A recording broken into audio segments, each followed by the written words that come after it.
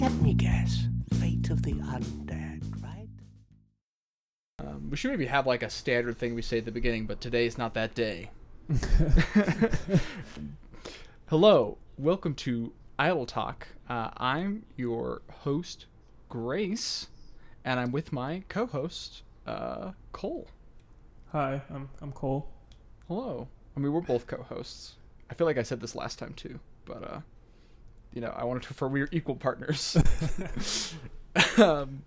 But yeah, we're just talking about the media and stuff that we've been doing. It's been I think a little while since we recorded, so we have a whole dang list here of stuff to talk about.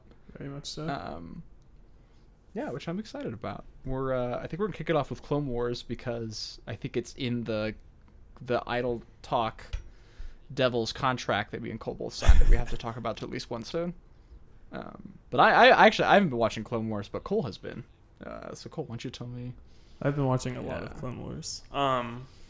Yeah, I guess when the final season aired, I sort of realized that I hadn't caught up. So I said, instead of catching up, I'll just start over. Which, probably not the smart choice, but we're in the quarantine times, so time is all I have. I have been there. I mean, I was literally like, oh, I'm gonna play like the 3D Final Fantasies. So I'll start at 7 and then go through those, and then eventually at some point I was like, no, I'll go back and play all of them. So the gamer's burden. Oh god. Oh, no. But yeah, no, I've been watching Clone Wars. It's some of the early goings are pretty hit or miss. Yeah. Like that first 2 seasons are a little here and there, but I'm on season 4 now. Shit. You're probably gonna hear fireworks on my end. Oh, that's all right. We can figure it out. It's that time of year. It's been starting here at like 4 p.m. every day. That's wow. The thing is, it's limited experience. Like, fireworks culture is significantly less intense where I have been than like in Germany, where it's like at New Year's Eve, New Year's Day, you'll like walk around the streets and it's just like strewn with fireworks everywhere. Yeah, no, and the part of my city that I live in, usually on like normal weekdays, you'll hear some gunshots every now and again, and sometimes they'll be closer than not. So, and I didn't like grow up in the country or like the city or anything, so I'm not used to hearing gunshots. So I'm still a little jumpy about that. But you can usually tell the difference between fireworks, but sometimes it's sort of like a flip of the coin of which is which. Yeah, well, I remember I was in England for Guy Fawkes Day. Mm-hmm. Which I don't know if I like totally clocked. And so I just remember like waking up in the night, which to me sounded like a shotgun blast, but was undoubtedly just some folks doing fireworks. But I was also like, I was like 12. Yeah. So. But yeah, Clone Wars. Yeah. So I'm on season 4 and I just finished the calamari people arc of the undersea kingdom and the young prince trying to stop the separatist sharks. Evil sharks. Yeah, the sharks are bad, actually. Yeah. They did bring in Sheriff Brody to handle them. What's the Jaws reference? Oh, okay. Sorry. I was like trying to remember if there was some super cop that got called in to...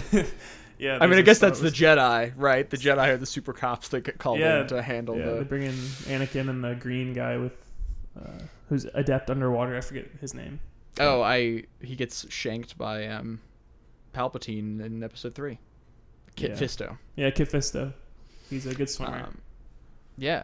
But yeah, I think he also comes from an underwater world. That arc's cool. It's fine. Yeah, I'm trying to remember because I have very vivid memories of a few arcs, but seasons kind of blur together. Yeah, definitely. I think you're also getting towards the end of the wonky timeline stuff. Yeah, no, I am, which is good. But yeah, no, that arc it's fine. There's some cool bits. The best being you get to see Gungan's halo drop from orbit to save the day on this underwater planet. Like some sort of commandos.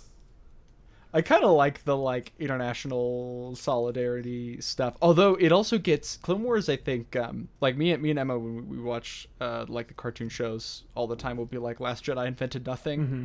And one of the things that Last Jedi did not invent is like the absolutely weird time scale of Star Wars, where it's like they'll be waiting on someone to like hyper jump in, and it's like, wait, but they were just like how long does all this take? It seemed like it was at least a long drive in A New Hope to get somewhere, but In the Clone Wars, it's know. pretty quick. They got good engines. yeah, Um, for sure. but yeah, I have a bunch to say about the Clone. Like, I haven't reached any of the truly standout arcs. I mean, I watched the Prison Break arc, which is really good, with Grand Moff Tarkin shows up in that. Oh yeah, wait, That's at the end of season 3.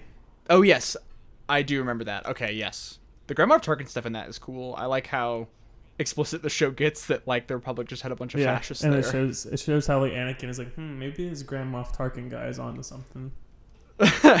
Yeah. So it's like wink, wink, nudge, nudge, shove, shove. Yeah. Look what's gonna happen. Look what's gonna happen. I mean, the thing is, I think a lot of the foreshadowing stuff in that is actually really satisfying. Yeah. Even though it's like Anakin is, and I think not entirely unintentionally, although there is like just such a shithead in Attack of the Clones, especially. Mm-hmm. That you're kind of like, yeah, of course this guy goes to the dark side. Like, how am I supposed to be sad about this? But you are sad anyway because it's good. They're good movies.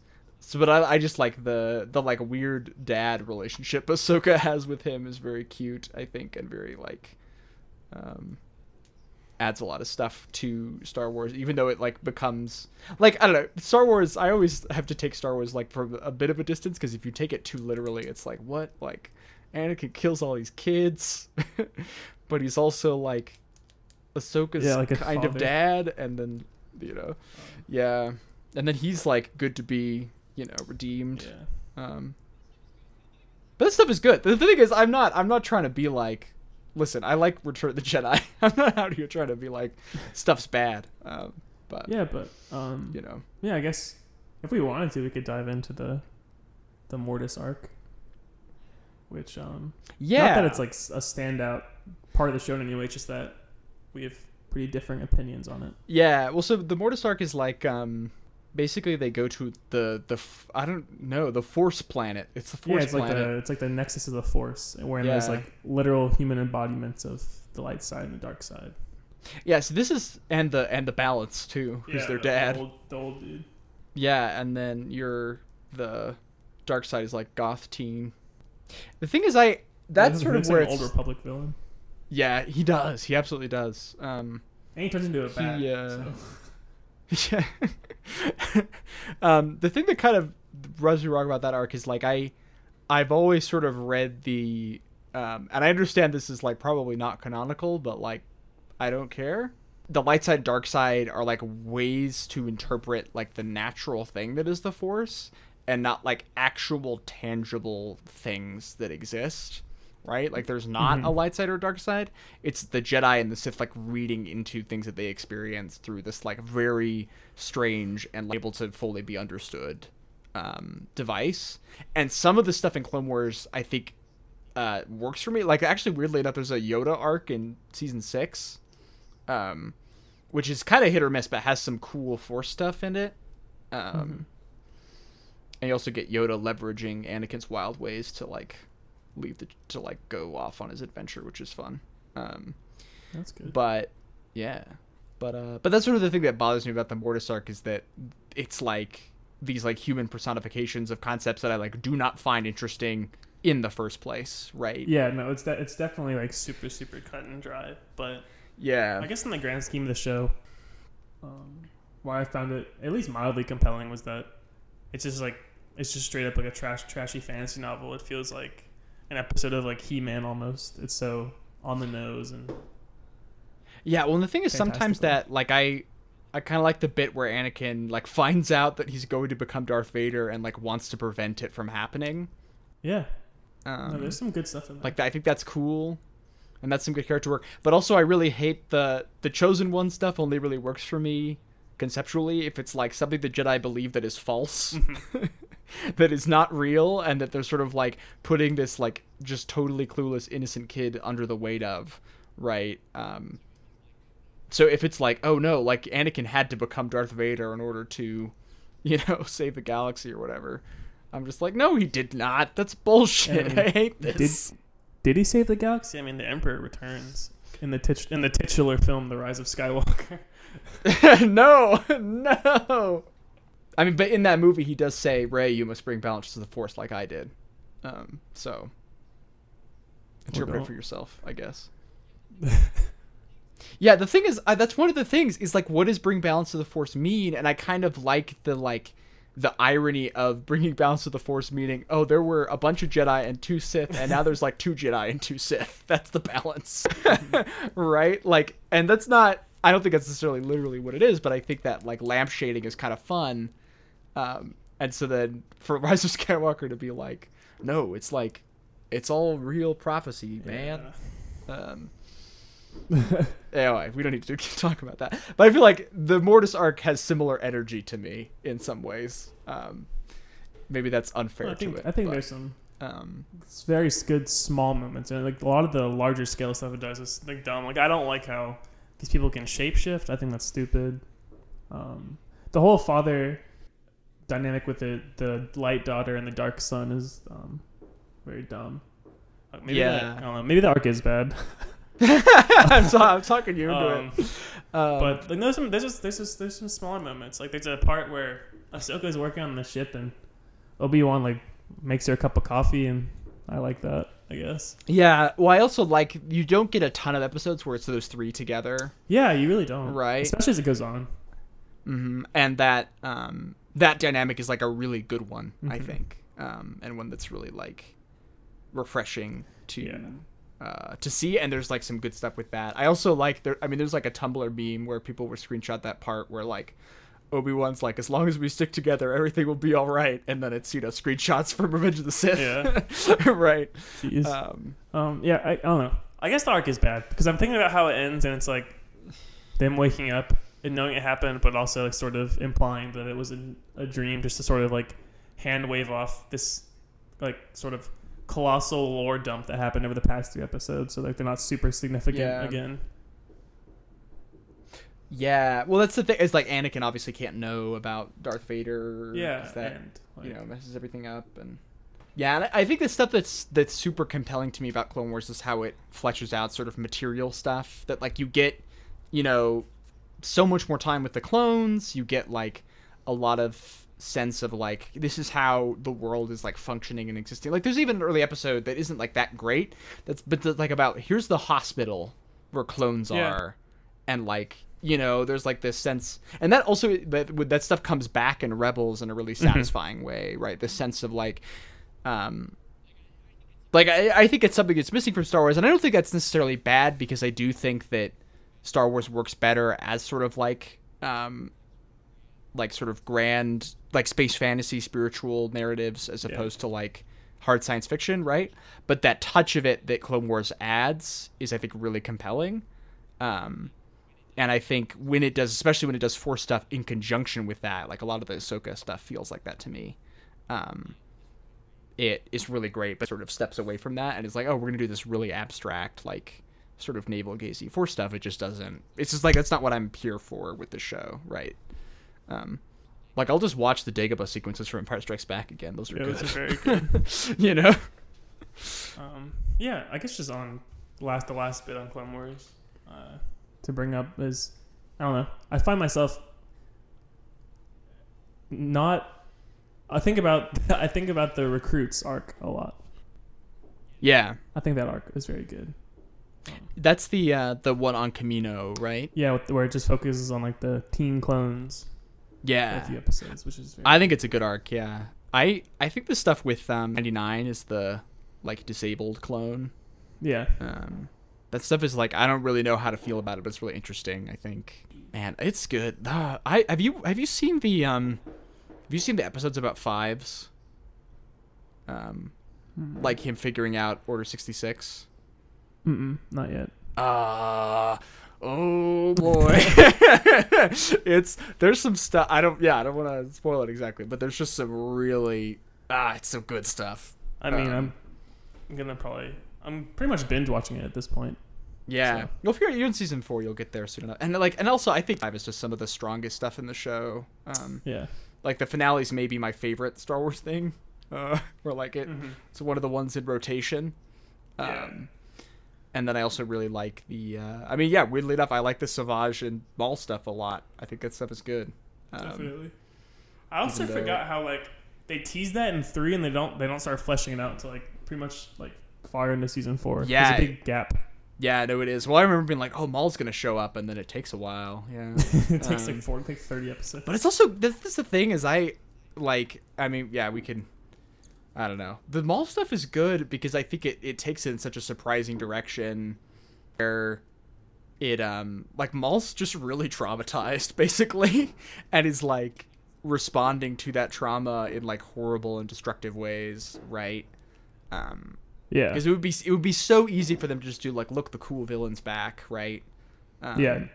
And they just I'd don't. say do that. yeah, they could easily have done what happens in Solo with the Maul. Okay, the fireworks are. Can you hear those? Yes, I can. Yeah.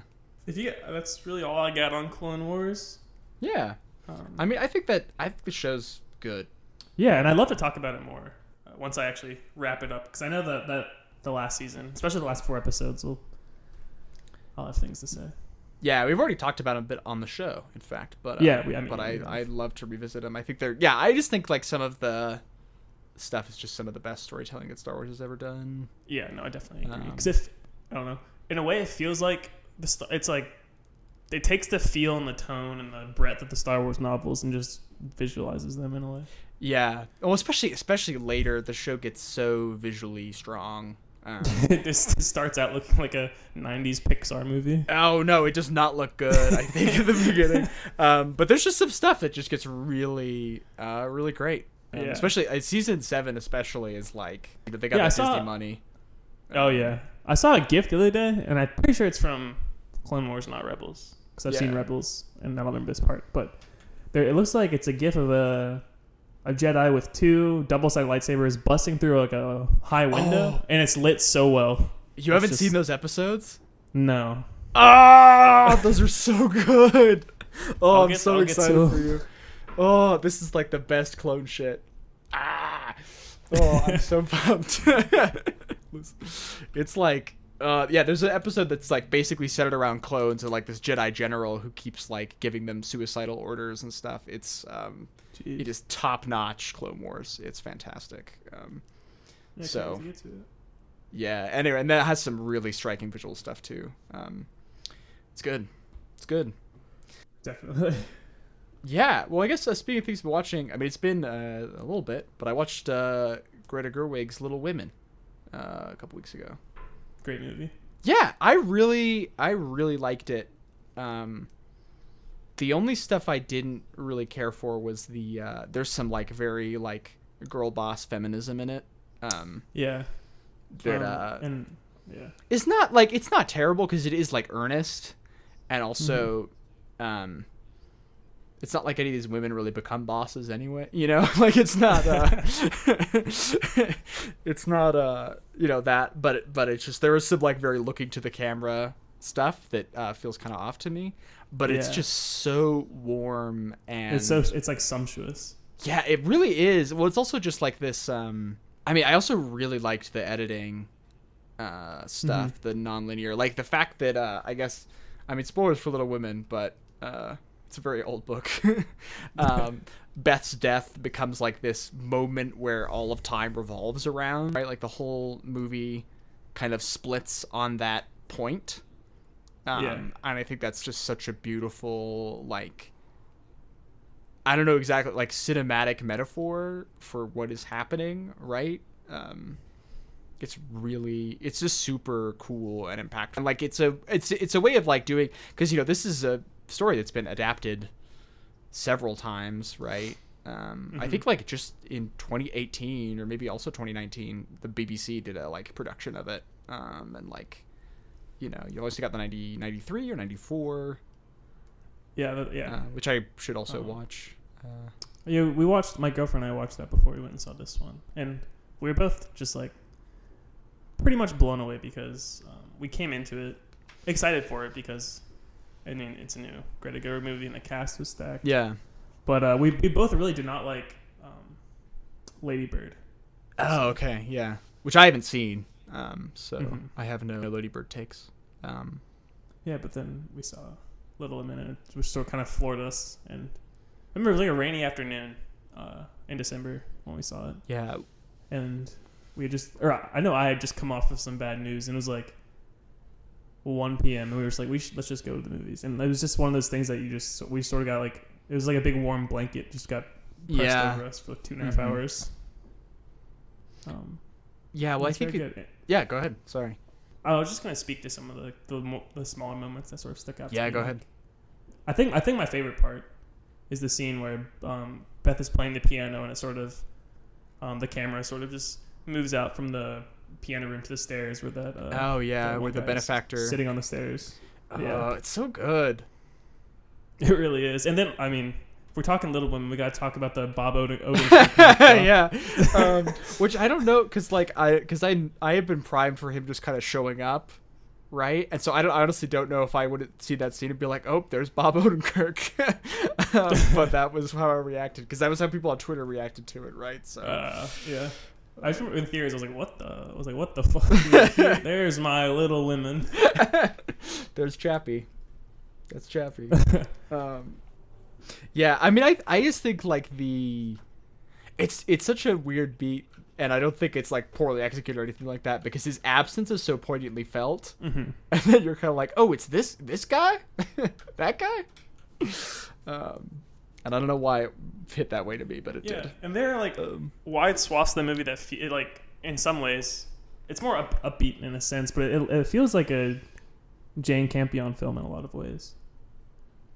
Like, especially, I don't know if you've seen The Piano, but a lot of the beach scenes in Little Women echo some of the opening beach moments in The Piano, of just like these sort of windswept, also sandy, overcast beaches. Yeah, well, that's something that's cool. I mean, like, it's not subtle exactly, right? But like the way the world is just brighter when they're younger. Yeah. Right.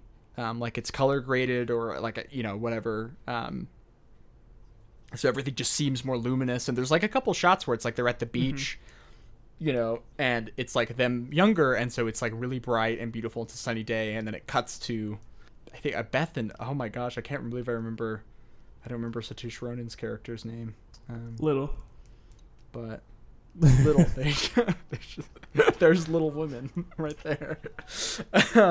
But they're sitting on the beach and it's overcast, and sort of, and the shots instantly become like a little more distant, or like like a little angular is maybe not the right way to describe it, but like more and yeah, I mean, it's just like, I don't know, it's very well done, I think. And I also just, this is the thing, is like if you look at my Fox top 4, for example, it's all movies about girls living their life. And like to varying degrees, right? Like I think Fire Walk with Me is on there, which doesn't quite but there is like an element of like someone just being, right, and like especially like someone growing up, right? Yeah, and like that. So like I'm just like a sucker for this thing, right? Like I love Kiki, right? I love Hour of the Star. Have you seen Support the Girls? No, me and Emma might watch it for our labor season. Oh, nice. We're trying to figure out what movies we want to cut. It's on Hulu, I know that for a fact, because I watch it somewhat frequently. That movie's incredible. Yeah, I've heard really good things about it. And I'm all about, I don't know. I also watched Hustlers. This was a while ago. Me and Emma watched Hustlers. Oh yeah, that came out. I forgot about that. Yeah, which kind of bummed me out, but also had a lot of good girl stuff in it. Yeah. It's very like. That movie is like frustrating about sex work, despite being a movie about strippers, and like portrays them very positively. But it's got some good stuff in it. Like, I think it's worth watching. But anyway, I don't know if I have like too much more Little Women. I also really like. This might be a hot take. I wasn't crazy about Florence Pugh in the like younger scenes. Although maybe this is just me reading, because there's like an exuberance there that projects. Right, that feels very acted, but that's also just like who that person is, right? And that's supposed to be like, that distance is supposed to be intentional. But one of my favorite scenes in the movie is when Rory talks to her about getting married for the first time, and they're in Paris, and she just is kind of like, dude, not gonna be your second choice after, you know, Ronan's character again. And it's like really, there's like a intensity there that I think is really, really great, and that carries a lot of weight, I think. I feel like I do have a lot to say about this movie, but I just find it hard to talk about movies as opposed to writing about them. And like because like I feel like when I write about movies, I can think out what I'm gonna say and use my big cinema words. But when I'm just talking about movies, I'm like, I don't know, it's good. There's some good parts. Some good parts. There's some bad parts. I mean, that's what film criticism is ultimately. But yeah, it's good. I don't know. Like, I think it's I don't think I have much more to say about it. It's a very good movie. You haven't seen it? I think it's worth a watch. Yeah, absolutely. I'm gonna try and watch the '93 one sometime. I know it was on. I don't know if it still is, but it was on HBO Go for a bit. Okay, yeah, I don't really know. I also don't know if HBO Go is a thing anymore. Yeah, I don't know either. I mean, presumably it would just be on Max now or whatever. Yeah, I'll have to talk to I think my parents, my streaming services off my parents. So I'll have to see what's if I can get stuff set up on the Xbox, the old Xbox. Yeah, I guess sort of following the film track. Yeah. My girlfriend and I sat down the other day and she watched it for the first time, but I rewatched it. We watched Under the Silver Lake. Yeah, which is the It Follows director, right? Yeah, his sort of. It feels like an Altman movie. Oh, okay. In a lot of ways, it's sort of a freewheeling detective, burnt out, loser, masculine. Everything is seen through the lens of a man. Film, and I remember when I first watched it, it's very long. Yeah. And it's sort of just like one of those like sort of non-plot movies where there's an answer that the detective or the sleuth is trying to get to, and he gets to it whenever, and it doesn't really mean much. Yeah. Mm-hmm. Which usually makes for the best detective right? movies, No, for sure. Like, if you're not making a movie about how the work of detectives is like fundamentally flawed and like destructive, and what are you doing? Yeah. You know. But no, that movie's just super, super, super nasty towards women, and you're spending 2.5 hours with this fundamentally terrible, terrible human being. Yeah. Mm-hmm. Like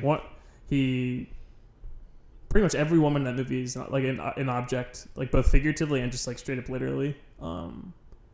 There's a part early on where like I wasn't really like bothered by it as some people were, but he like beats the shit out of some like 12-year-olds, and it's like kind of graphic. Whoa. But I think the movie's very aware of like what it's doing. I'm just not sure a lot of the people who watched it were aware of what it's doing. I think the problem with a lot of movies that sort of try and like objectively or subjectively take down to show like the inherent flaws in masculinity and how gross like the male complex is in so many ways. I think the movies that are often best at doing that just sort of show it rather than having a character point out how gross all these actions are. And Under the Silver Lake is one of those movies that does just shows it. It just lays it out as something that is like this character just is, and he's bad, but he just is. And the problem with movies like that, which there are many, and some of them are my favorite movies, is the sort of like Goodfellas complex, where some people think that's glamorizing it or making it look really cool, and some people take away the complete opposite. It's a tricky thing because I get very frustrated when I get frustrated generally by critics who are like, this is you know, like this represents something in the world that is like the way, so there's a differential between doing and how the movie works in the world, right? And you kind of see that, like, I mean, this is like a dumb example, but like Last of Us is kind of like this, right? Where it's like the degree to which this happens is debatable, right? But like Joel is definitely not like the hero of that story in the most simplistic way that you could read that. But apparently a lot of people did read it that way. Yeah. You know? Yeah, like Joel, you know, good father, loving man. And then the element that's like the work is responsible for that reaction, right? Which is that's definitely sort of the whip, like sort of film Twitter, Twitter. Parts of film Twitter's knee-jerk reaction to a lot of I mean, but that's such a movies, it's such a reductive way to describe it, right? But it's hard because I do think there is like an element of like how a movie works in the world is like a part of the text, right? And like the way people interact with it ends up shaping both how people interpret the work and how the thing is made, right, in the future, if it's serialized. And that's like, Absolutely. these are pretty, I think, open questions. And it's like, and I'm not saying this as like, I'm not knocking Scorsese at all, but like it makes sense to me that like his most successful films are about scumbag gangsters and like, and like Wolf of Wall Street. And then like he tries to make Silence, right? And that's a movie that does not get traction in May. Yeah. Same thing with like Last Temptation. Yeah. Mm-hmm. And like that is indicative of like, but the thing is, I do think there is an element of like, the thing this stuff is also tricky because I feel like there's a very easy, it's like classist way that's like, oh, people aren't going to college, right? People aren't, reading Shakespeare, and that can't understand Scorsese or whatever, right? Yeah. Which is obviously bullshit. But I do think there is an element of like, media. We're supposed to engage with media very uncritically, right? As like and this is why stuff like Copaganda is like successful, I guess, as an ideological project. The fact that we have so many cop shows is, even though I bet like most of those cop shows, you could either be like, okay, this is fantastical in some way, like I'm going to separate myself from it, right? This does not represent how cops actually function, or is like deeply compromised and it's like showing how cops are actually a problem, right? Yeah. In some fundamental way. Because I get like, because part of me is like, well, yeah, like people are like, I'm not watching any things with cops in it. I'm like, well, I don't think like it's the problem, right? But at the same time, Yeah. it is a problem, right? It's still Yeah. moving in the world in this way, and like negotiating that and sorting through that, I think is really complex, and I don't want to try and like reduce it, but I think it's like an active problem that comes up with stuff like the Silver Lake. Yeah, it sounds like, definitely. which I have not seen. Yeah, I mean, like, yeah.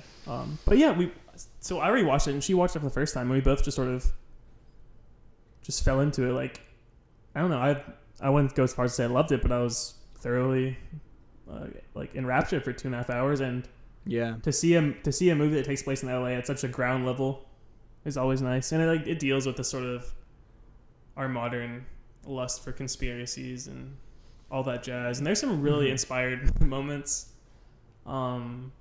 Particularly, there's a scene where this person, I think called like the Hobo King or something, talks about how the coyotes run the city, and if you see a coyote, follow it and it'll take you somewhere special. And so like there's a part where he follows a coyote, the main character, and played by Andrew Garfield, fantastically, super smarmy and just like loser gross.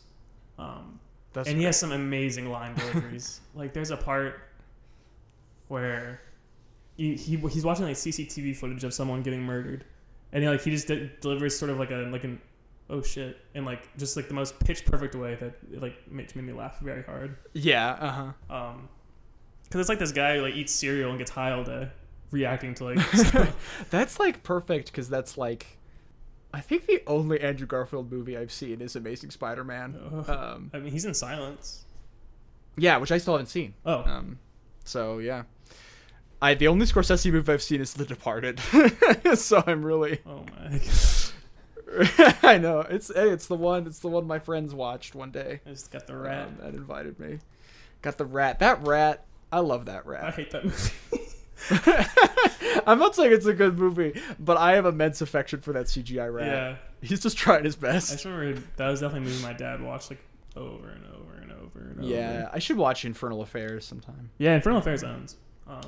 But just that, like, he's such an asshole in Amazing Spider-Man that, like, to hear him playing that in a more active way is, like, a satisfying idea to me. Yeah, no, it's like perfect cast, and there's some Yeah. the casting in it is top notch. Like the closest thing he has to is a friend in that movie is played by Topher Grace, who's like this LA socialite fedora wearing his like gauges, and he uses a drone to like spy in like women's windows.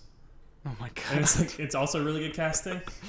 Isn't that just IRL Topher Grace? I actually don't know anything about Topher Grace. Neither do I. I just know So he makes fan cuts of like he made like a fan cut of the Star Wars movies that's supposed to be like genuinely very good.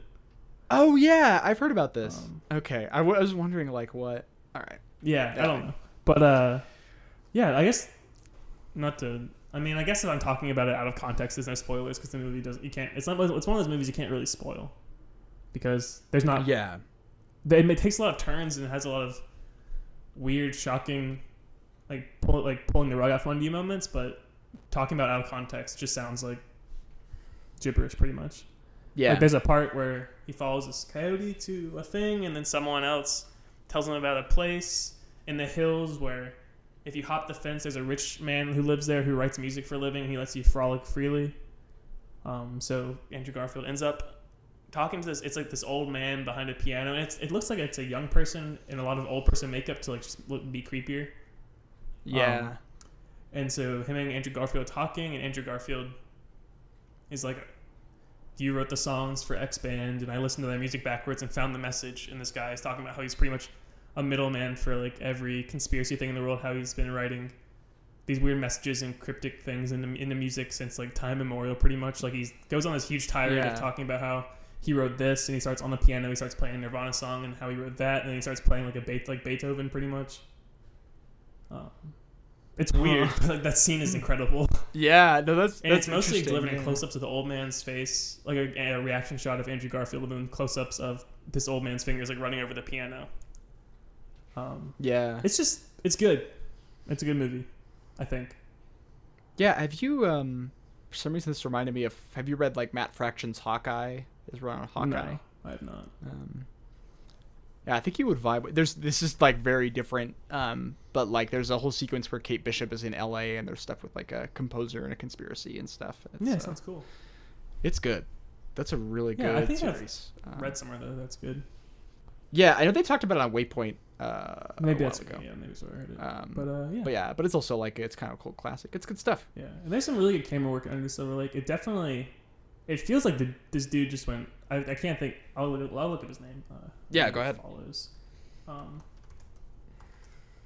He just sort of went for it. David Robert Mitchell. Yeah. David Robert Mitchell. He just sort of went for it. Like, it is. Watching it, it's hard to think that it got the money it got and the backing it got. And then it's also very not unsurprising that A24 sort of unceremoniously released it on VOD a while ago. Right, yeah. Because it's a pretty confounding movie. Yeah. Well, I feel like, I mean, I don't know. I feel like A24 deals in sort of a, like, the everyman's art movie. Yeah, it's sort of your, like, freshman film class indie cinema kind of vibes. And this is Under the Silver Lake, which isn't necessarily a bad thing. Under the Silver Lake is very much not that. Yeah, I was gonna say, like, I think Moonlight is a great movie. Yeah, right? same. For I example. like a decent amount of A24's work. Yeah, or not their work. Not their work, but the stuff they produce. Yeah. I guess speaking on that slip up, I also hate how they're sort of like monolithic. The image they've created for themselves in these cinema spaces is something I find very grating. Yeah, it's very. It sucks the auction out of. Sort of the state of indie cinema at the moment. Like there's a lot more than A24 happening. Yeah. What is also just like there's the brand power is like real, and seeing that, like, you want, like, in theoretically indie cinema you want to try and start moving away from that, right? And so to see someone like curating that really aggressively is can be frustrating. Yeah, I think. But I mean, if it takes an A24 to get us more Safdie Brothers movies, then I'm willing to. I'm willing to. I should really watch Good Time. Yeah, Good Time is really good. I think it's on Netflix. And I was gonna say, Under the Silver Lake. Yeah, go ahead. I know it's streaming on Amazon Prime, which you shouldn't use Amazon Prime, but I get it. I have it on. I bought the Blu-ray. It was like $6 on Best Buy's website, so I just bought it from there on a whim the other day. But yeah, no, it's good. I'd like to hear what you think of it, honestly, but it's a commitment. It's long. I would like to watch more movies, but it's very. I don't know if I told you this. I bought all the Resident Evil movies. Yeah, I think I saw you tweet about that, and I was like, yeah. I mean, because they were on sale. Does that include the animated ones? No, it's just the live action. Just the Paul Thomas Anderson ones. Paul Thomas Anderson, yes, the PTA ones. Yeah, and I'm really excited because everyone loves those movies that I talk to. So I like. I saw the first one when I was little. Freaked me out.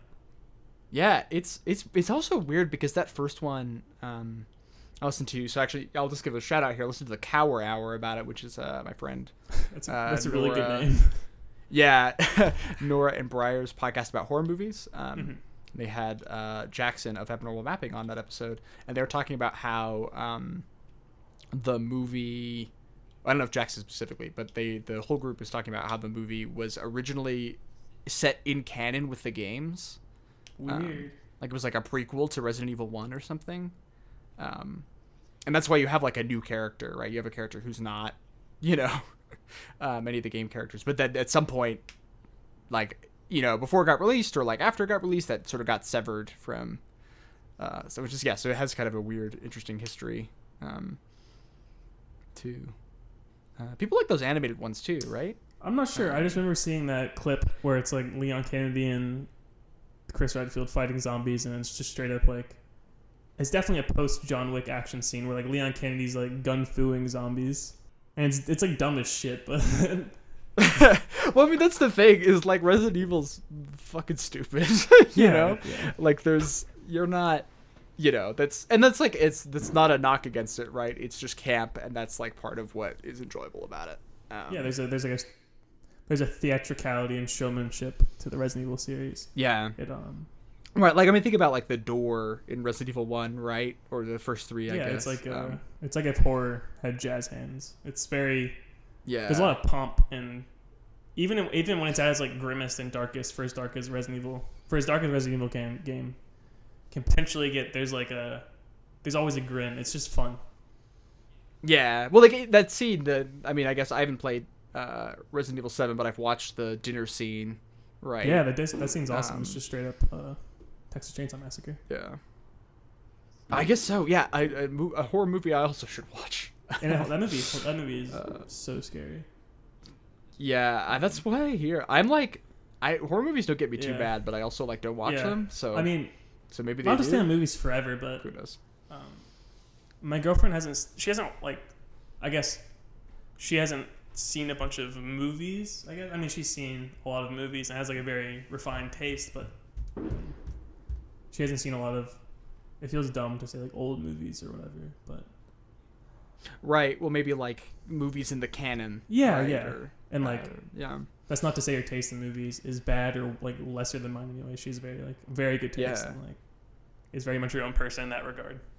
But we've been watching a lot of old movies lately. We've been sort of like curating this Google sheet of movies I want to show her, and then like old movies she's looked up and wants to watch. Like we just watched Creature from the Black Lagoon, and she loved that. Like she's been wanting to watch that for like months. Oh, cool. And that movie owns. I should.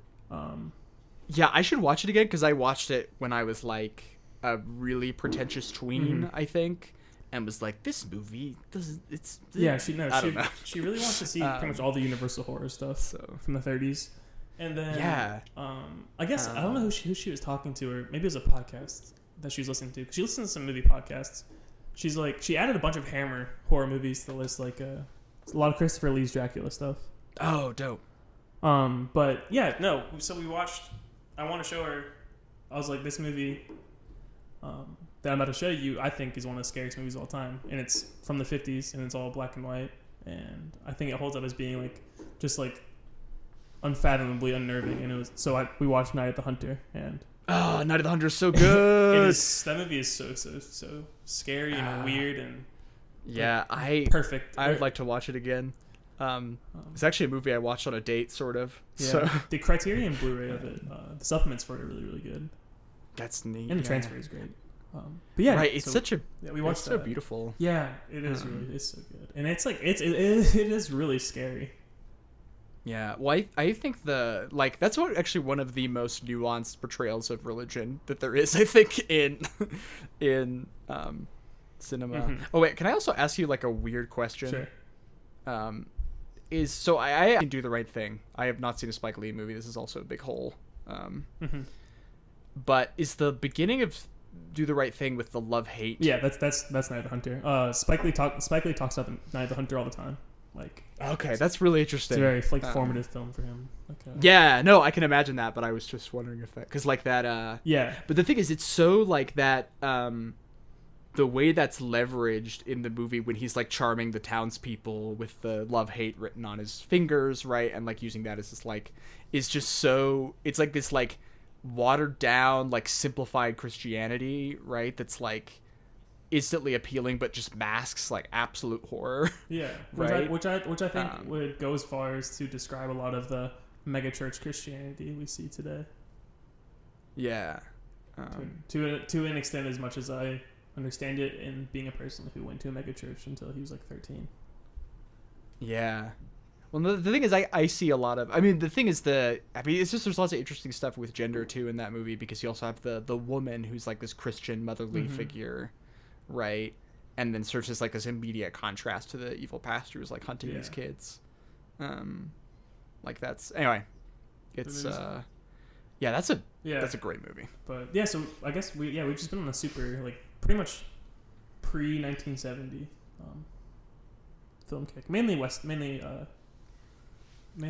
Western, like English speaking films, because right just not super into subtitles, which I get, but it's a bummer. Yeah, it could be a hurdle to like. I mean, for me, it hasn't really been, but like I know that for some people, it's stuff where it's hard to focus on both the subtitles and the image. Yeah, right? no, I understand it to a certain extent. Can't really be shaken of the belief that it definitely cuts out a lot of your chances of seeing like some of the best movies ever made. But yeah, well, I think there's obviously some ways to get around it, and like some great foreign films have like pretty good dubs and stuff like that, right? Like, but it is like a different experience, right?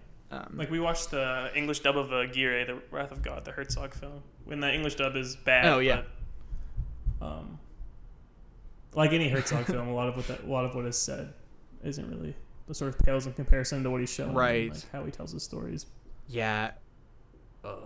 I've only seen one Herzog too, which is Nosferatu. Which owns. I got the Herzog, like his pretty much complete filmography Blu-ray set for my birthday last week. Oh, that's great. I would love to, because I also love hearing him talk. Yeah, his new movie debuted on Mubi today. It's like a mixed form narrative documentary. Yeah. Thing. Well, also I should watch his Gorbachev interview thing. Yeah, meeting Gorbachev is good. I reviewed it. I reviewed it for Nonfix. Oh, okay, cool. I should read that and then. I did a bunch of when I was in my sort of full-time tenure over at Nonfix, which if you don't know is a subsidiary of like Film School Rejects and One Perfect Shot that is focused solely on documentaries. A lot of what I was doing over there was pretty much any chance I could pitch something, and like any week where I wasn't having to like review screeners, I was pretty much pitching any like Herzog stuff. So yeah, that's really cool.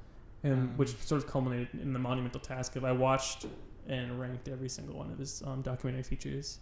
Oh, that's right. I think I read that. Which is like a lot of movies because he's made so many documentaries. He's just making so many movies. Well, yeah, and this new one's a documentary too, right? About like it's like a mixed form. It's like a fiction mixed with documentary.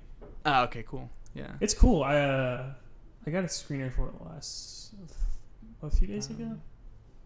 It's cool. It's definitely like mid-tier Herzog, but even mid-tier Herzog is still like great cinema. So, right. His, oh, go ahead. Yeah. I guess we can wrap up movies if you want. Yeah. No, I don't have. I haven't been watching much. I mean, I watched some stuff for the pod. Like I watched Salt of the Earth. Yeah. And we're gonna watch Man of Marble probably this weekend. Yeah, I gotta send in questions for that. I'm excited for you guys to watch that. Are you gonna watch Man of Iron as well? Yes, I do. Or I guess Man of. Is it Man of Steel? Because there's the cyberpunk, or I don't know if it's cyberpunk, but the science fiction horror Man of Iron. That's Tetsuo the Iron Man. Oh, you're right. You're right. Yes, we are watching also Man of Iron, I believe. I would recommend just watching all of, pretty much up to 1960, all of Andre Wajda's movies. Yeah. Like Ashes and Diamonds is amazing. Yeah. Canal is incredible. Yeah. Yeah. I would like to watch more movies. I'm just pulling up. We have a letterbox list that's like all this stuff. I wonder. I really, really want to do this Jesus season that me and him have been talking about. I mean, that sounds dope. Yeah. And I've got a let me pull up my lists here, because this is the season's hour. Yes, we also got Man of Iron here. So Nice. there's I don't know. I'm wondering if we would watch all three Ben-Hurs. Oh no. Yeah, I know. This is the Yeah. thing. Well, there's just some weird, because like you've got these like Greatest Story Ever Told, right? Mm-hmm. Or Day of Triumph, which is like Yeah. both like big budget Jesus movies. Yeah, when Right. you brought up the Jesus movies, in my mind immediately went to the sort of Scorsese, the like sort of Scorsese and Paul Schrader mode of Right. making films that deal with God, and my mind wasn't immediately drawn to like the sword and sandals epics of the 40s and 50s. Right. No, but then also like we have Last Station of Christ on here, and Yeah. the Milky Way, which is like I think French Mhm. movie. Like, Uh, or do you watch like Diary of a Country Priest or First Reformed or anything? No, I think the criteria would be Jesus is literally in it. Oh, Like okay. that's it's not just Does like that mean- religion, but Does that mean you watch Dogma? I get. Oh, I didn't. I didn't know that. Dogma. Oh, whoa. The titular Kevin Smith. Oh my I'm god. pretty sure it's on. Is it in the Criterion Collection? It might be. I know. 'Cause I know Chasing Amy yeah, Amy I Collection know is, Chasing yeah. Amy is, which is. I mean, hey, Yikes. I mean, I'm not necessarily a knock against Armageddon or The Rock, but they are both also in the Criterion Collection. So. They sure are. It was Criterion. They were doing things in the 90s, the late 90s that. I think they were trying to just get more mass Yeah. exposure. I mean, I think you could That's the do. thing. I think you could do worse than Michael Bay, I will say, in terms of like movies you're putting into like a curative space, right? Yeah, no, definitely. But yeah, I think that's. I mean, yeah, we'll see. We'll get there when we get there. And I don't know if I can take 3 different versions of Ben-Hur. I can maybe do That sounds 2, terrible. because I vibe with Ben-Hur, the 50s Ben. There's some great Yeah, matte well, and paintings like in movies. it's very homoerotic, right? I like Charlton Heston. What can I say? What can I say about that hasn't been said about Charlton Heston? Oh, he's in Yeah. The Mouth of Madness. He's in Where's World 2. Okay. Yeah, but yeah. So I guess we can talk about games and stuff. I've been playing a smattering of JRPGs. That's the mode I'm stuck in forever. Yeah, I'm in a different mode. Yeah, well, I mean, you've been playing Nier Automata a little bit, I guess, arguably. Yeah. Um, Yeah, I did the first run. oh, okay, yeah. You're just giving yourself a little some room to breathe after the first. Yeah, I liked it. I guess I don't know. It's weird because, so I mean, yeah, I spill the beans too much on it. But like part B is basically like explaining what happened. Part A. Like a lot of it is like giving Great. context to stuff that happens in the first ending. Yeah. Yeah, Which is I just don't yeah. super think that game's not fun to play. Yeah. For me, and I could never really get over the character design. I think those are fair Um, things. I had okay time with that combat. I don't know. I think I might have just been too hyped up in the Discord. The thing is, it's also it's hard because I really feel like it doesn't really show its hand until late. It's like a big ask, I think, to like get into what that game is doing, which is tough. Yeah, and then, granted, I've only played that first run, so It starts really, really strong, right? Like that opening sequence is really great, I think.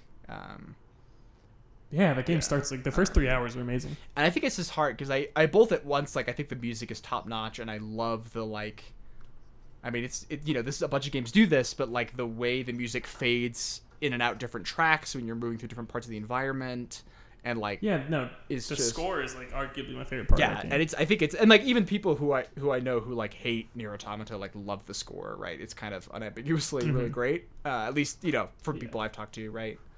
Yeah, But yeah, no, I think there's a lot about that game that like is, I mean, somewhat intentionally, but like abrasive or at least like tedious, right?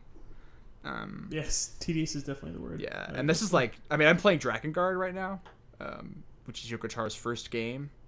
Yeah. Or at least first directed, right? And that's also a game that's like very like tedious and sort of interested in like violence as this like unending tedium of like bodies smashing against each other. Yeah, when you're talking about how you've been playing it, I went and watched the trailer for it. Yeah, it's a really pretty game.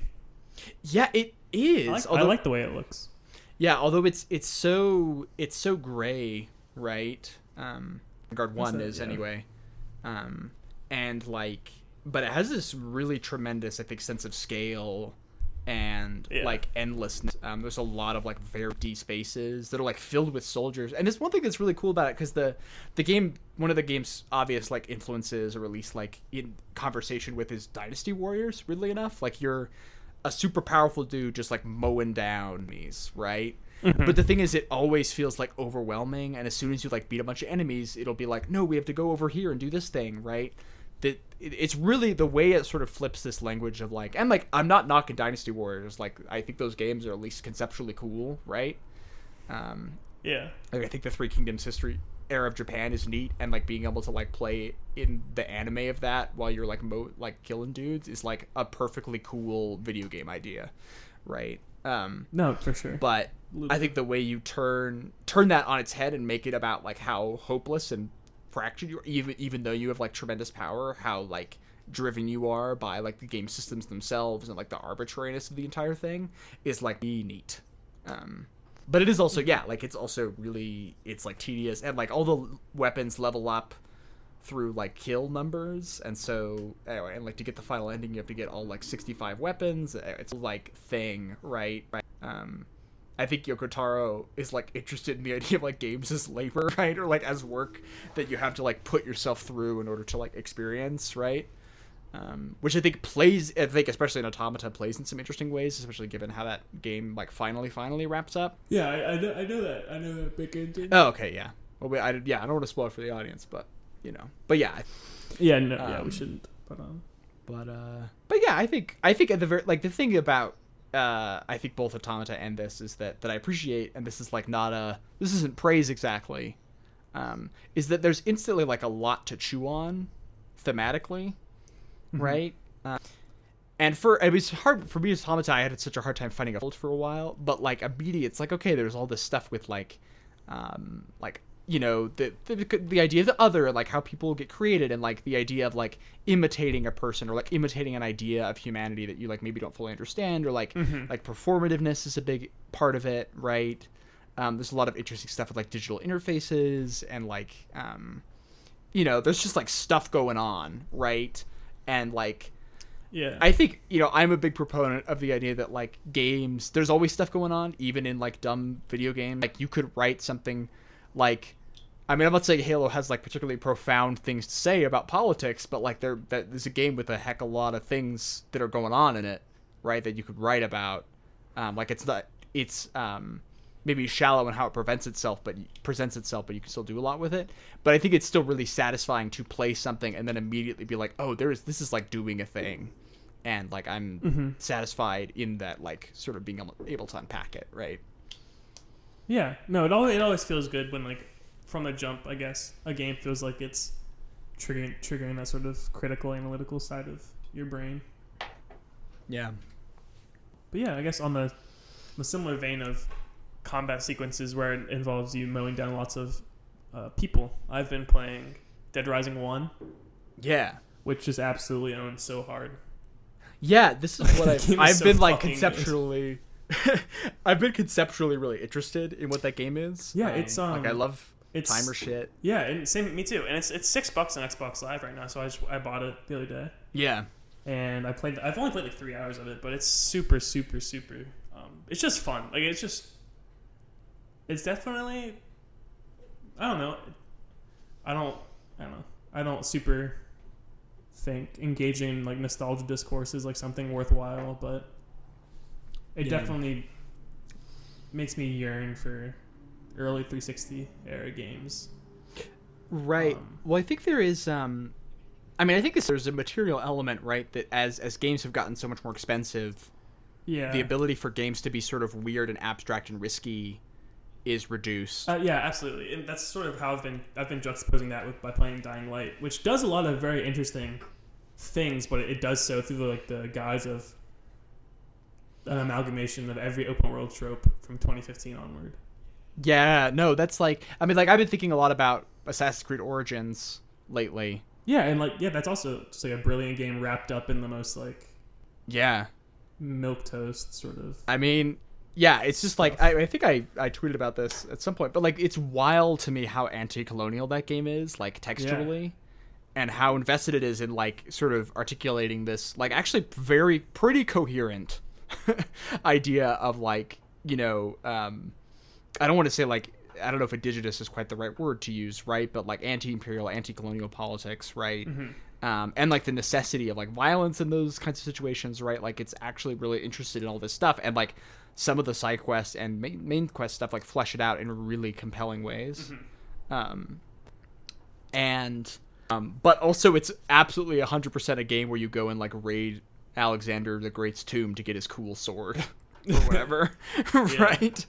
That's and then I don't know. I mean, even Dying Light, it's doing a bunch of mindless bullshit I've seen through open world glut, but the story's terrible.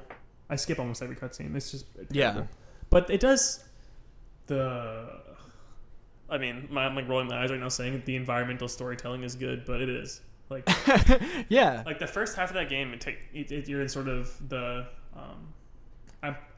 it's the more economically hindered, I guess, district. They give it another name, but it's it's called the slums or something in the game, which is sort of just a very reductive term. But so first 10 or so hours of that game, it's 2-story. It's a first person parkour game, so it's 2-story rooftops. You're on the ground a lot before you make your way to the roofs. The ground is something you're okay with being on. It's just a means of extending your parkour transportation. But then eventually you get to the upper class district, which is 20, 30, 15-story high buildings, and you never want to be on the ground. You always want to be above everything and everyone, which is sort of a very on-the-nose way of portraying wealth versus poverty.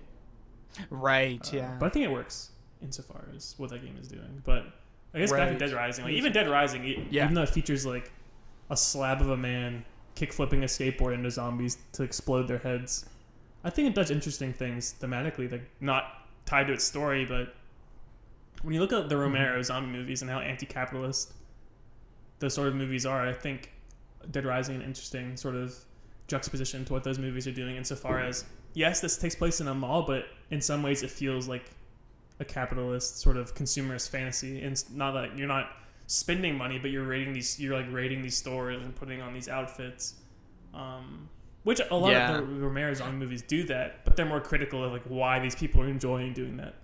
Why are they so excited to be uninhibited in this mall? Well, I think there's Dead Rising doesn't. There's an element with it sort of takes one step in that direction, but sort of just stays as a consumerist fantasy, which is a little bit of a bummer, but it's fun. So whatever. Yeah, well, there's an interesting element, I think, of Dead Rising, that everything is a weapon, right? Everything can sort of be used as a combative element against the zombies, right? And so there's a way in which the reduction of person as use, right, of object as use is very blunt, right, and turned into this ludic thing that's everything is just to kill, right? And that's that's interesting stuff. So I've just been sort of playing much of that, and we've talked about it before. I'm not sure if we talked about it on the show, but I'm very much of the mindset that as video games have gotten more expensive and consoles have gotten more powerful, I'm just completely convinced that video games as a whole, at least in the AAA/AA space, have gotten fundamentally uglier as we sort of strive for this realism in games and attention to minute detail, which can be a good thing. But when I'm looking at Dead Rising, I find it more visually compelling than any open world modern Ubisoft game or any of the Sony prestige sad dad third person sims. Yeah. Well, I think there's an element of the way, when you have less time and like less actual space, right? Like that's part of the thing is like the disk you're working with has actually less space, right? And so the way you like portray things and what you put on the disc and like what you decide to focus on requires like decision making, and that often is like you know, illustrative of like what the game is doing thematically and like how it is, And I think, of course, that still happens in like AAA games today, right? Of course, you're still constrained by budget and like time frame and like people, this stuff like still happens, right? But you also have like so much more. And when you have like 6 studios working on a game, and like one of those studios is just like being underpaid to make assets, right? And working like 30 hours to make a door open, right? Right, like the way you sort of interact with that stuff is fundamentally different, right? And like the weight of those interactions gets diluted in some way, right? And like nothing makes me more discouraged in this like medium as a whole as the sort of a lot of the recent discourse on The Last of Us 2, but something I saw where it was for like days, I swear to God, people were like freaking out and sort of just like falling in love with and sort of like, for lack of a more like critical term, sort of just like circle jerking over the fact that the rope moves like a rope does in real life in that game. Yeah. And like that like I don't that should not do anything for anyone. Like that should not be a selling point of a game. No one should have to not see their family for months just to make sure this rope moves right in an environment. Like games can be so much more than like seeing just a digital representation of how things like act and interact in our everyday life. Right. Well, it's like literally like when Metal Gear Solid first came out. I'm like, whoa! When you walk by the desk, there's papers flying. Yeah, like right? I'd rather see a rope like jerk and like fall through a door and like clip through a wall than see it. Yeah. Well, I think that's sort of the thing is there's that weirdness that is inherent to like video games and like is impossible to avoid, right? Like you are going to get stuff like that happens, right? Like I'm sure if I booted up like highlight reel or whatever, there would be weird Last of Us 2 stuff there,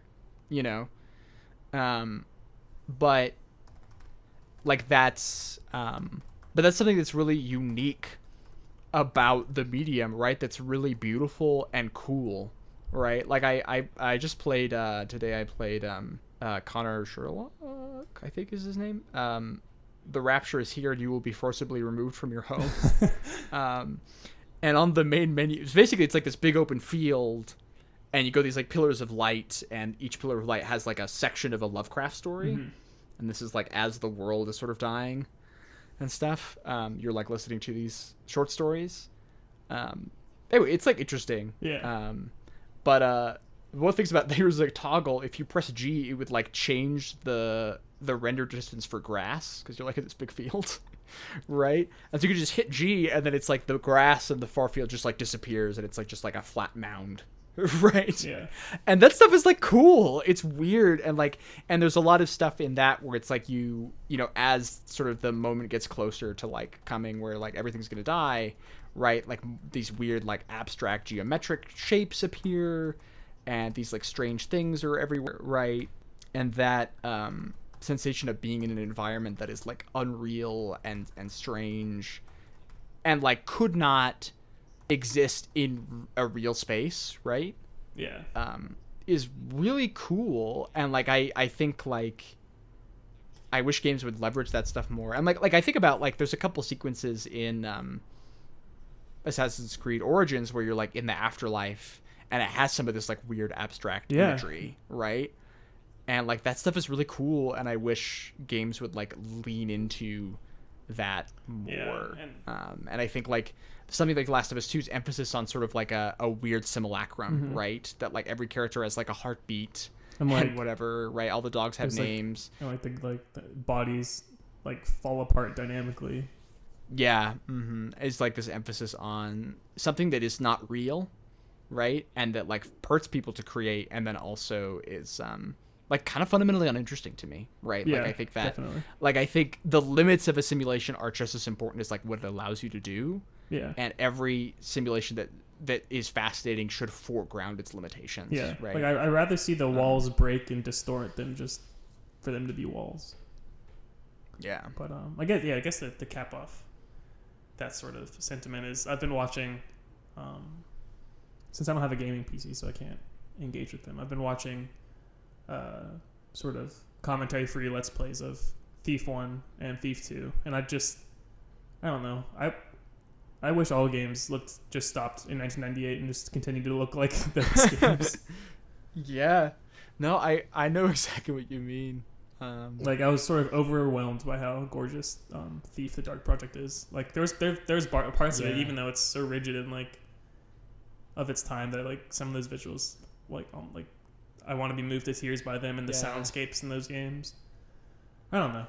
Yeah, no, it's been like playing older games for me has been such a fun thing, because like I mean playing through Final Fantasy, like the PlayStation Final Fantasies, all three of those are some of the most visually spectacular games ever made. Yeah.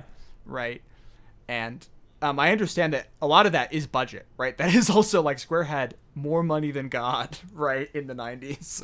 And so I mean you I think you have more money than God in those because I mean I think every Final Fantasy game just sort of culminates with you killing God. It's true. Yeah, that's where all the money comes from.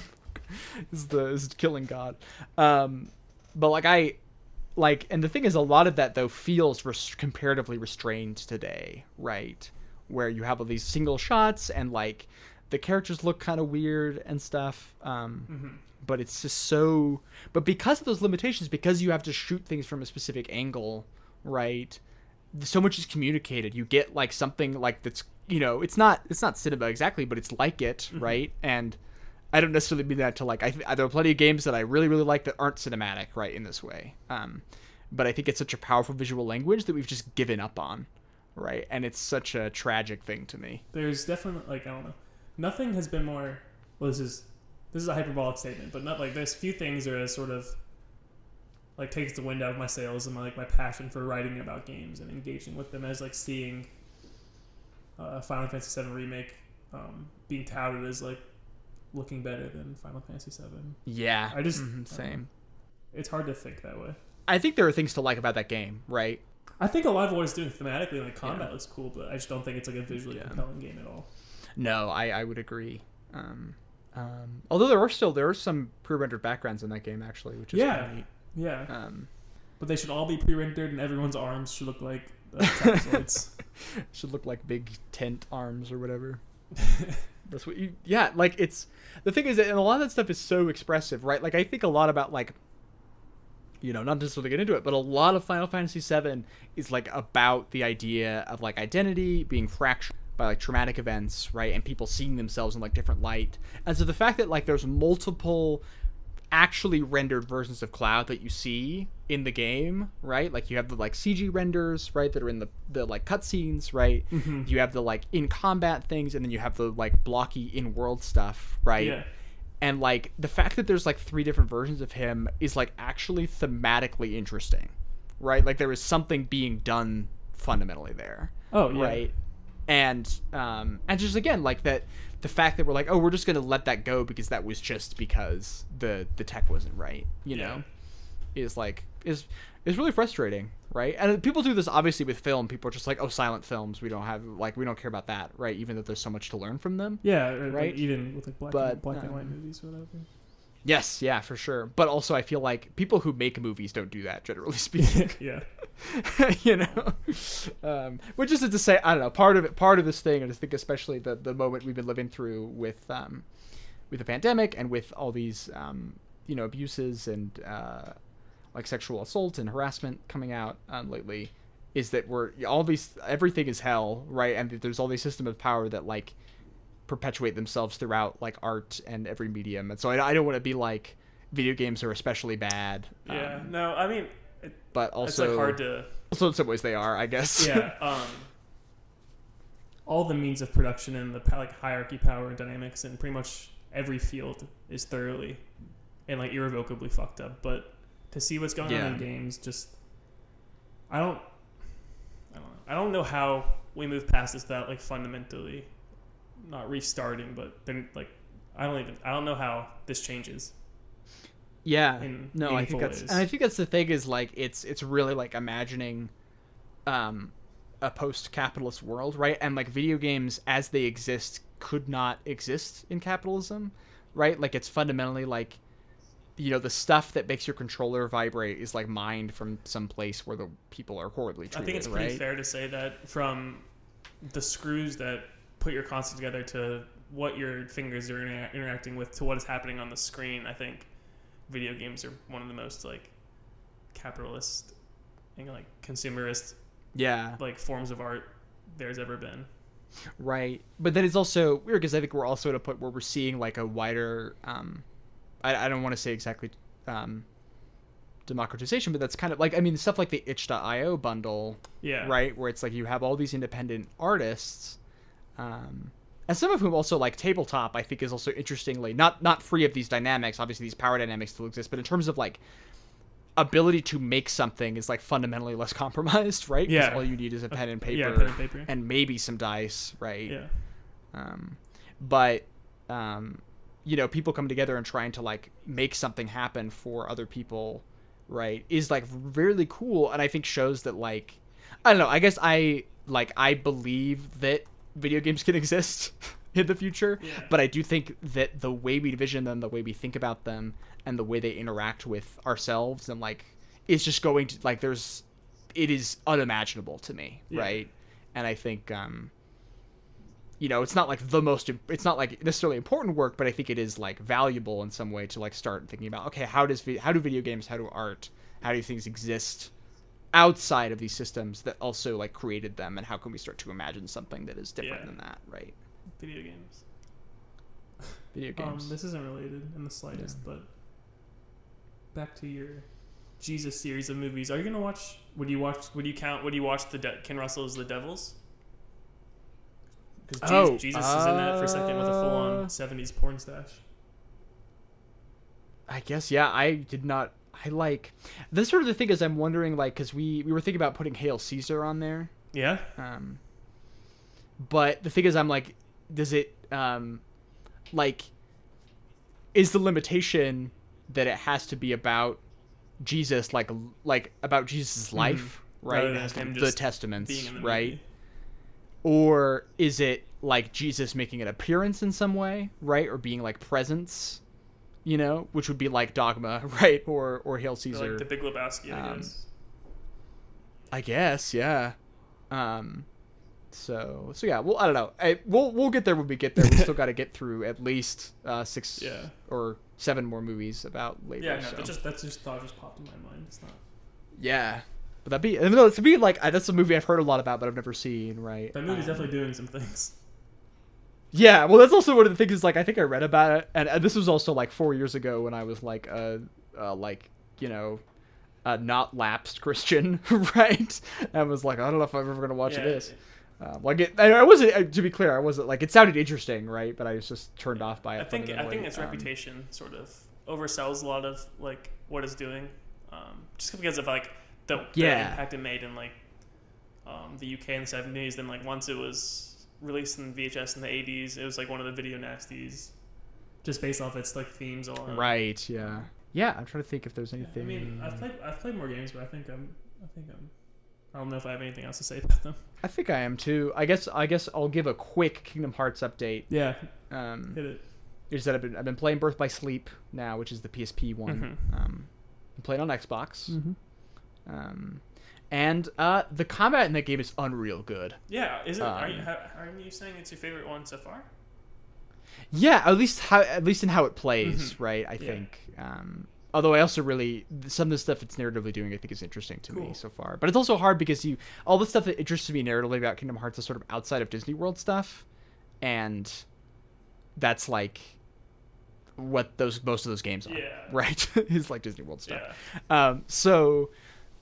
But like basically how it works is like you have like a deck of commands and like it's like spells, but also just like cool moves that you do with your Keyblade and stuff.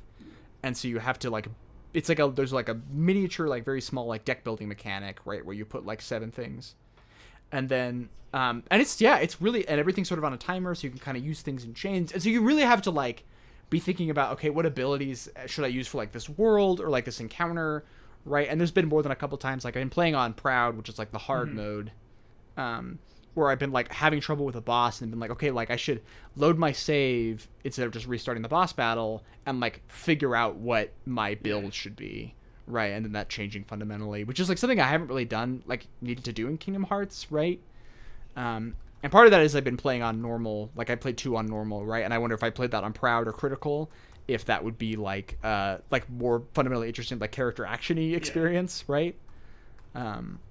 But I think it's just really cool, and I think it's one of the most compelling like RPGs. And also like it feels sick to just like hit the Y button and like your character like throws Z-blade and then calls it back and like it whacks into like it just feels good. It feels good in a way these games have never felt good to me before. Which is really neat. So I'm really enjoying that so far. Yeah. Games are happening. but We're playing them. Yeah. Well, also I've been playing more. Yeah, like I just talked about the Rapture. The Rapture's here, and I'm trying to play more small stuff. But I guess I can shout this out. So there's a thread. I have a thread on Twitter. It's at @GraceCoolGames or #GraceCoolGames, where I'm posting like stuff that I'm playing, and then also I have a list on my itch.io, which I think is just Grace in the Machine. So I have a list on there that's like a list of games that I think are neat, right? And I'm gonna try and like play more small stuff and like fill that out. But yeah, I guess is there anything you want to plug especially? I mean, not right now. Like I haven't written much lately, so yeah, I have nothing to plug. Yeah, no, it's one of those weeks, I guess. Yeah, I guess I also have that piece on SideQuest about Drag and Final Fantasy VII Remake, which we were just talking about. It's very good too. You should all read it. Yeah. Like I mean, I guess, I'm happy about it. No, it's a very good piece. Thank you. Yeah, I'm also like I don't know. Maybe this will get me canceled online, but generally I like Judith Butler, and so it's fun to write about her too, even just a little bit. Yeah. Well, I guess I was in the SideQuest's June sort of roundtable. Oh yeah. Where I wrote about the whole theme was summer games. I wrote about how NBA Street Volume 2 is the epitome of summer video gaming to me. So if you want to read, and I also make a wholehearted argument for why summer, at least pre-college or after high school, is the time of gaming and snacking. So yeah, it's true. It is the time of gaming and snacking. Give that a look. Yeah, and just read SideQuest in general. Right, SideQuest is really cool. And also, if you're like, I don't know, if you're starting out in like games crit and you're like, hey, like where should I start writing? Like SideQuest doesn't pay, but they're killer editors and it's a cool project. So like, anyway, just like quick shout out to them. And if you're interested in that, then like give that a go. On a similar wavelength, I think Uppercut's pitches are open right now. So yeah, I think they closed today, or they closed like a couple hours ago as of recording. Never mind. But hey, August is right around the corner. I mean, support them anyway. Uppercut's doing some of the best work in this space right now. Yeah, no, I really think so.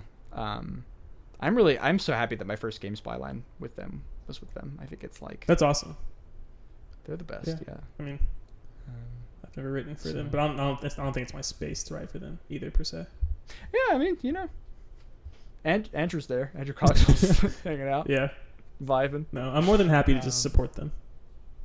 With my money and my clicks. But yeah, I guess where can people find you on the internet? You can follow me on Twitter at ColeHenry19.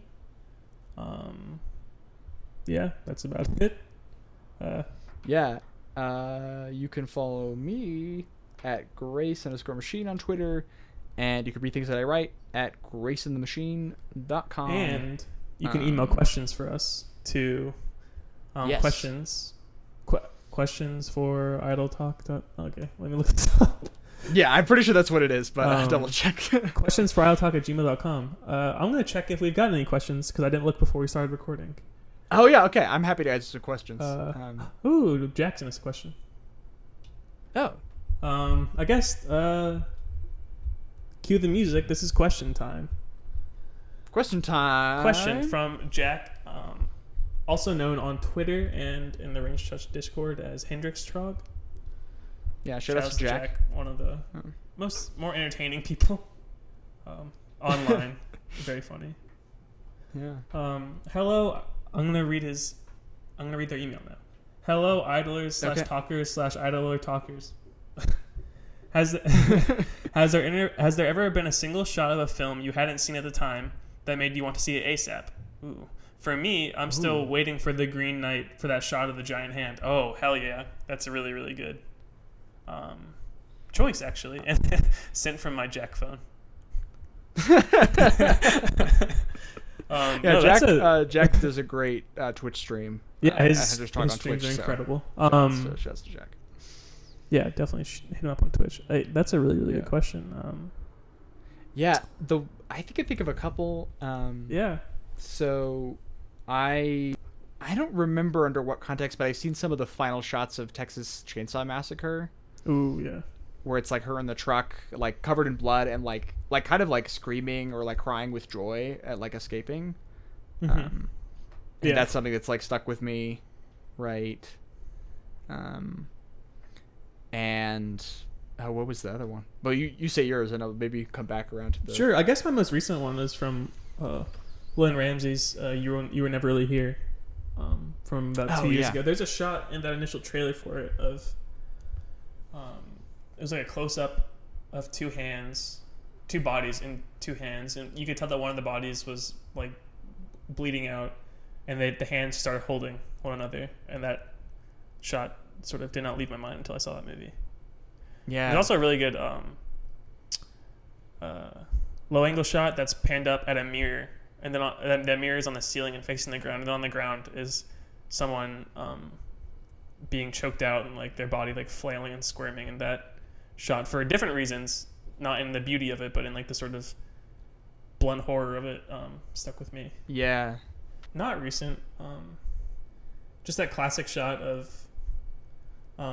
Yojimbo walking towards all the enemy samurais near before the final duel. Yojimbo is a shot that I had seen for like over a decade, like growing up before I saw that movie, and that was something that was always just on my mind. And then I eventually saw it and was like, oh, this owns. So those are mine. Yeah, those are good ones. So yeah, I was talking with my friend Nina and just asked them like, hey, what are like frames that you just think about sometimes, like movie frames? Oh, yeah. And they had a frame from Rob Zombie's Halloween, that's like a woman that was very haunting, and then also a shot from Alien Covenant of like a xenomorph like standing in a spotlight. Oh yeah, it's like very striking. Covenant's so good. And that was both like those are movies I've been like meaning to watch, and that was very like, oh, I should really get on that. And also a friend of mine, Charlotte, posted some screens from Glass, the M. Night Shyamalan movie, the final in that trilogy. They're like flashbacks to the Samuel Jackson character's like childhood, and it's color graded in these like very pastel like comic book like sharp colored way, and it's so beautiful and weird, and I was like, man, I should watch those movies also. So those are my those are really good choices. But yeah, that has been your fill of the question zone. Yeah. For this episode. Yeah, thank you, Jack. And feel free to send us any questions. Hey, I love questions. I love them. Questions are great, and I mean our fan base is vast. And so I'm sure we can. I'm sure we'll get endless questions by the next time we record. But yeah, if you have questions, once again, send them to questions4idletalk@gmail.com, all one word. Yeah, and shout out to Abnormal Mapping who host us. See ya.